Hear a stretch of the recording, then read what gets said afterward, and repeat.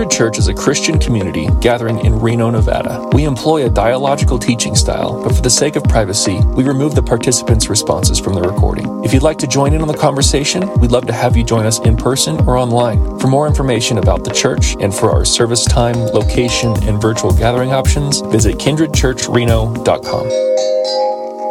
This is pretty weird for me to be up here. I told myself a long time ago that I wasn't a public speaker. And then there's the obvious church history stuff for me coming from a pretty traditional conservative setting where this would not be allowed as a woman. And I've been given that feedback a lot of times where, you're a great leader, but here's your stop. So this is, I think it's, brings up a lot of different emotions for me to be even up here too. So also bear with me on that. But I'm excited for it because I think I'm really excited to have a new skill. And I do think that there are so many women around me that have things to say that I think can inspire all of us. And so I'm excited to be a part of that. Today, we're going to talk about music and how that is incorporated in church gathering setting. I am not a biblical scholar. I am definitely more on the music nerd side. So we're definitely gonna talk about Jesus today, but I'm also gonna give you guys a little bit of some Western history lesson stuff. Let's see. All right. First, a little bit more about me. This is what Mike wrote in the newsletter this week. I'm just gonna read it because it's like a little mini bio that I'm not feeling at all intimidated by. But Liz Mumford, one of Kindred Church pastors, has more than 20 years of experience in the Christian worship music culture and industry, with multiple albums recorded, a slew of songs written, and a BA in music from the University of Nevada, with an emphasis on musicology. Kind of, not actually. It's an emphasis on piano, but I did nerd out in musicology. Liz is the perfect person to lead some thought-provoking discussion around history of music in the church and its effect on the church today. No pressure. Written by someone who thinks I'm great. Thank you. But that is a little bit, I'll skip all the, the nitty gritty details of that, but that is some history. I started teaching piano when I was 14. I think, our house is full of music all the time. We have lots of conversations about art and music constantly. Our kids, I'll tell this one quick little story. Our kids are so used to music that they don't care, obviously, when they run up on stage. We had, Leon had a friend over last week and we were just practicing for something and that kid comes around the corner real slow. Yeah, you're really good at that, he said. He's so cute. All right. Okay. So my point of saying that is that music is not just a hobby. It's a way of life. And I want to incorporate that or show you guys how that's actually true of you guys as well. So that's kind of where we'll end this today. Let's start here. So with music, I have learned a lot about, in the more of the college side of things, music as a science. So here's just a couple things. So for example, the note A, which there's no piano up here today, I just realized, it has a wavelength and a wave shape that you can follow. And it hits, let's say it hits this point in the line at a certain rate. And then the next A that's an octave higher hits that same point and, but twice as much. And the next A is going to hit it with, different frequencies, and all those things together create harmonious sounds that we think feel good. We take a lot of that stuff for granted. We're not seeing that stuff, but there is a literal science, behind music. There's also, what we have learned in Western music as, the concept around tension and release. So when you hear at the end of a long, classical song and you hear that final amen, are you going to play it? Wonderful.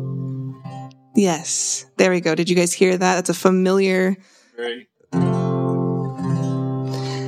There is a science behind that. That is not just random art, emotional haphazard thing. There is actual science and theory, I should say, really, behind what you can. You want to play a 5-1 too? Yeah, 5-1. Doesn't that feel good? Can you play a scale and end on the 7? Yeah. How does that make you feel? Unfulfilled. Do you hear? Like you're holding in a. Do you feel the tension right there? And now you can play it. Okay. So this is like a theory. There's that you can craft emotion, and now you can be done. Okay. You can craft feelings in people with these notes. I think that that's an important, I'm just going to lay that groundwork so you guys understand that, take a little bit of the magic away maybe from it. That like, these are, you can really, it's like a cooking recipe. There's a recipe that makes certain flavors. That's like music. Okay. So there's that science part, but there's also the experience part. You guys we did the science. We showed you the scale. You felt the tension and you felt the experience of the tension. So there's the music as science, music as experience. In our culture, we often, where we're at, intellectually, we often separate those things. I'll talk about that a little bit more here in the future of this, but, just want you to kind of start to think about that. So here's my first question. At Kindred, we do a little bit of a dialogical teaching, which means that we also want to hear from you guys, and we want to hear your thoughts. So I have like 3 different questions throughout this discussion. My first one, though, is a little bit more contemplative. So I want you to imagine a time where you were moved by music. For me, the first thing I thought of was like high school music, but it could be this morning on the way, on the drive here. It could be a wedding song. It could be something that your mom sang to you as a kid. I want you guys to pick a memory right now. I'm going to be quiet for a minute so you can think about a time that you were moved. So get that in your head for a second. Great. Give me like a thumbs up. I'm going to ask you about it in a second too. Give me a thumbs up if you've got yours.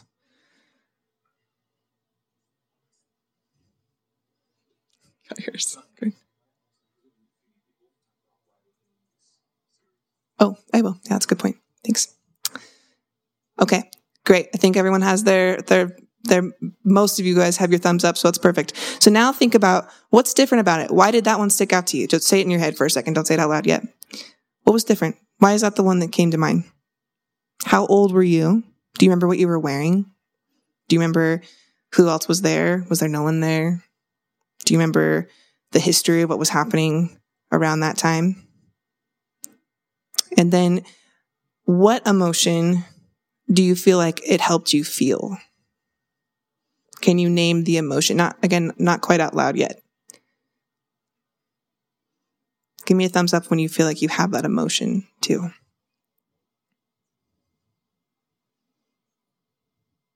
Okay, great. And then if the musical piece has lyrics, just show of hands, how many of you guys had the song or the music that you're thinking of has lyrics to it? Does everyone have lyrics or does anyone not have lyrics? Okay. So imagine that song without the lyrics. Is there a difference that happens? Okay.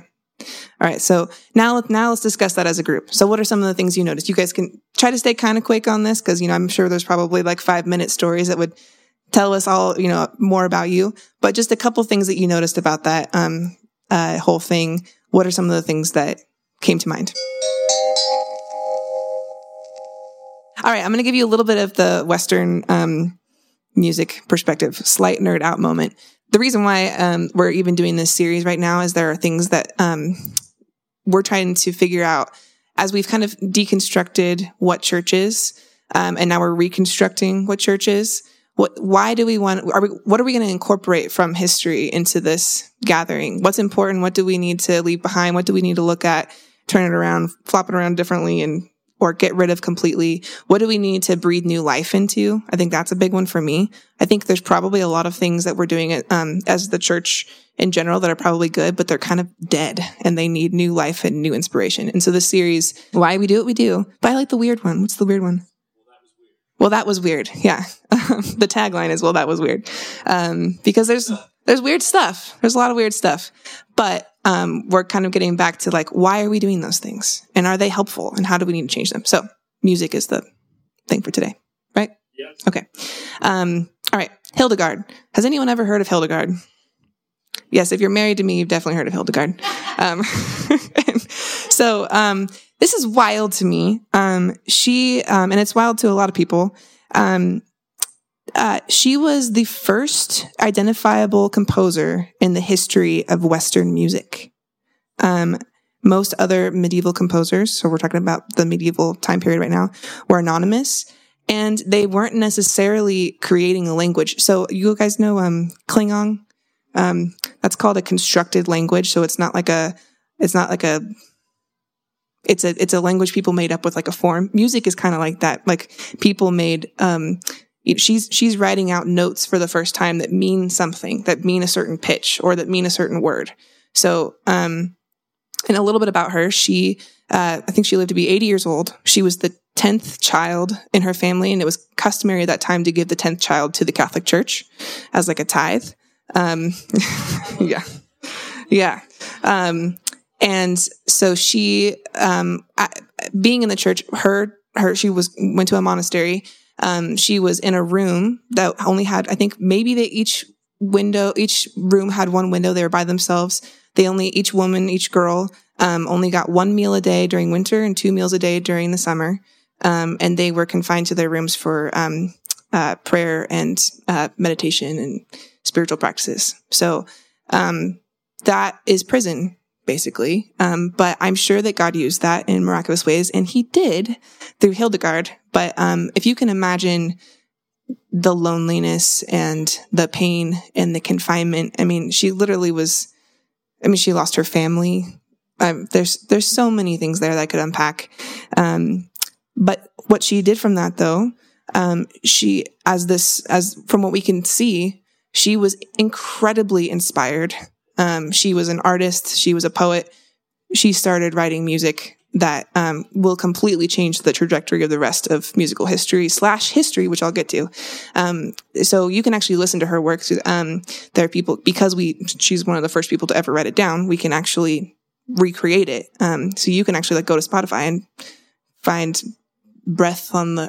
Feather on the Breath of God or something on Spotify right now. Highly recommend that, actually. And also highly recommend looking up her artwork.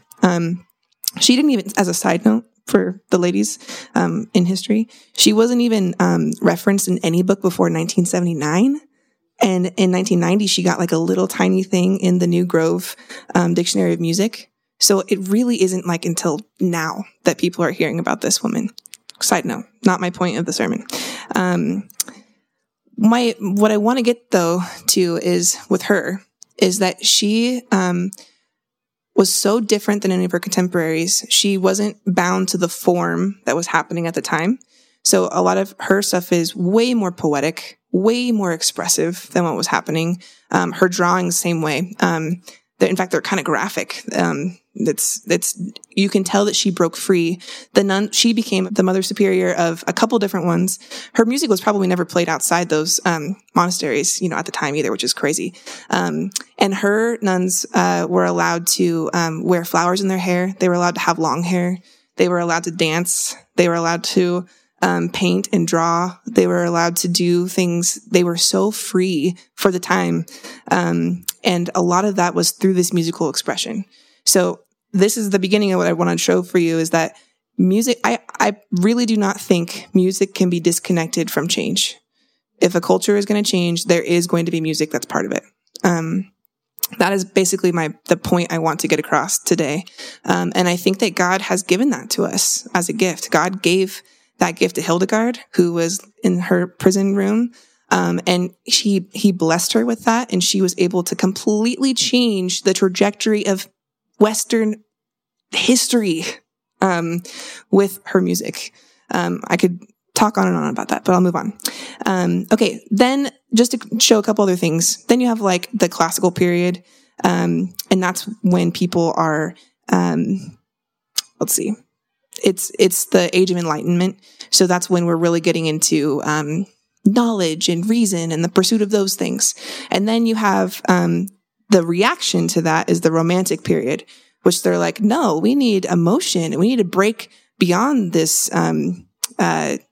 just rigidity of knowledge. We need to add, feeling and add, love, and we need to expand. So if you kind of see what I'm saying, there's kind of always an action and a reaction that's happening.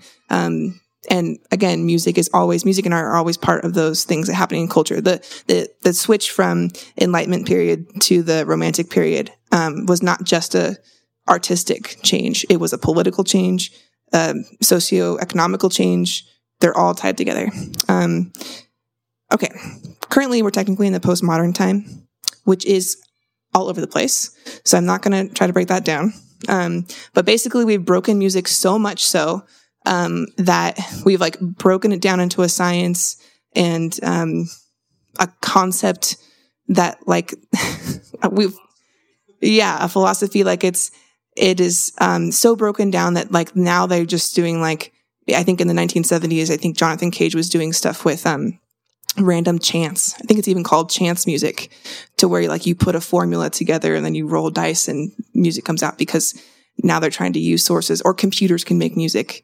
I mean, we're kind of in this AI music phase too. I mean, technology and music, we've broken it in a good way. I'm not saying broken in a bad way, but we've just like blown the concepts out of the window. So that's where we're at right now. And I think that that's true. We'll get to how that affects the culture here in a second too. But can you name a few more times that you have seen that? Because I want you guys to understand what I'm saying. Have you seen times, or do you know of times in history, or can you name any examples where you have seen a musical movement be attached to a cultural change? Thank you for those examples. Those are great. So now I want to start connecting it to us and today. So I think that a lot of us, how many times has someone heard the sermon about like, well, we're commanded to sing? Has anyone heard that sermon before? Yeah.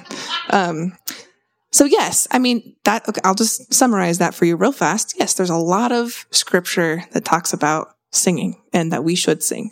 There's also, a lot of scripture that talks about, angels singing, or the heavenlies, and everything there. I mean, there is a lot of singing in scripture. So, I would like to break us free a little bit from the command part though. I think that what we need to understand is the command is God's suggestion for an abundant life for us. He knows that through singing, we will have these experiences that change us. We will understand him more deeply and more completely. Yes, we're going to glorify him. That is a glorifying act for him.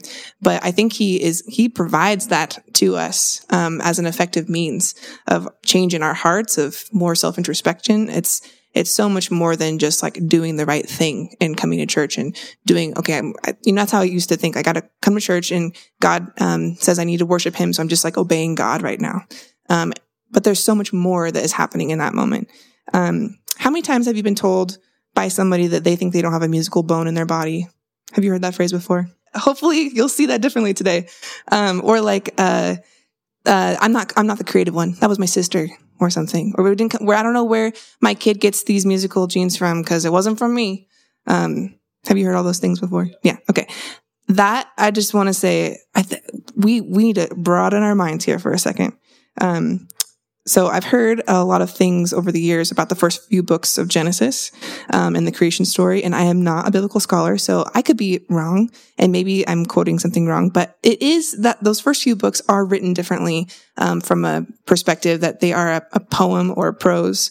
And I've even heard people say that it's possible that God even sang things into existence. And me, as who I am, like, would love to just like attach to that, because that sounds amazing. Could you, yeah, I'm sure. I kind of feel like he did, like we need to could you imagine your body, this universe, the cosmos was sung into existence. It's a creative act that he did there. It's a piece of art that he did. I think that we need to connect very much so that we are a creative act. So we are all creative. We are all, born to express and understand and be changed by music. I was a piano teacher for 10 years, before I started doing stuff I'm doing now.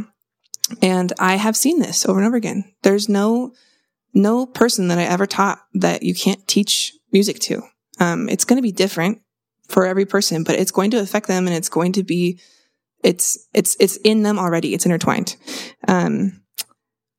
Okay. So, if there is all this cosmic music and singing, how could we be so bold to say we're not musical? And I think that when we sing, we can start to picture that together. I want you to picture when you sing today, joining in with this cosmic hum of the universe that you are being inspired by, connected to, are we made of, what's the, like the stardust, have you guys all heard that? Like, we're all made of stardust, the things in the universe. And like, there's so much biblical imagery around the stars singing and angels like stars. I mean, we're made of that stuff, guys. We're made of this creativity. Okay, so take that home with you. Really believe that. And like, see what happens with you when you start to look at the world, when you believe that you are a creative person.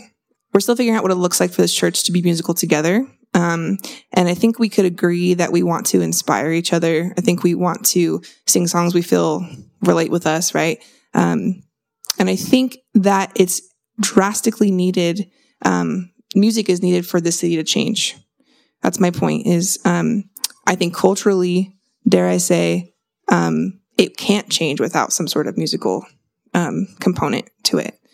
And when I say change, I don't necessarily mean like our city is just so broken and, that, but I mean like we are continuing to evolve. And so I want to know, I don't think it's a coincidence that this next week was planned for me to take a week off, to write music. And so of course, and then I didn't schedule this date for me to speak. So I'm doing this right before I have a week off to write music, and with Mike. So that's what we'll be focusing on this week. But I want to hear from you guys. What changes do you guys want to see in this city, in our church? What action is happening right now that we need a reaction to? It might be something in the culture, but it could also be just like the state of humanity in general. And like Hildegard, what walls are we locked within that could be opened up if we had words and sounds and our senses and our creativity brought to that? And this is a real question. Like, what do you think? What do you think we need in our church? What do you think we need words for, emotions for? How does the city need to change? I'm kind of asking the question in a few different ways to help your minds catch up to this big question for a second. Does anyone have any thoughts about that? Oh, good. I'm so glad people have thoughts. Thank you for sharing your guys' thoughts on that. Here's my summary. Humans are deeply intertwined and connected by and through music. And it is an effective way of changing us and connecting us to things like freedom and deliverance. And I think that even as we sing this next song right now, I want you to imagine, like, what freedom am I being called into that I can engage with in this song? And again, imagining that cosmic chorus that you're joining in with. For communion, you don't necessarily have to, that's why we kind of provide different types of musical experiences, like playing under while I'm talking, or while you guys are taking communion. Sometimes there's not words. You don't necessarily have to sing to start to connect to that creativity. Sometimes you can just be aware that there's a different medium going on. And when we do communion, there's a lot of senses that are being triggered here. You have taste, sight, touch, sound, smell. So as you're taking communion, I want you to taste the wine, and not just think about the wine, taste it. It's not a thought. It's a taste. I don't know how to describe that. It's a sense. Yeah, it's a sensation. Feel the bread in your fingers. Listen to the music as it provides comfort and peace in that moment. The next song we're going to sing is New Wine. Watch the connections that your brain can make as you drink the wine and sing a song about these concepts. Does that make sense? You guys tracking? Okay. I'm going to pray for us, and then we will start communion. We hope you enjoyed what you just heard. Kindred Church is a 501c3 nonprofit organization. If you find value in the ministry of Kindred Church and would like to contribute to our efforts, visit kindredchurchreno.com to donate. If you'd like to get in touch with us, email kindredchurchreno@gmail.com. Thanks for listening.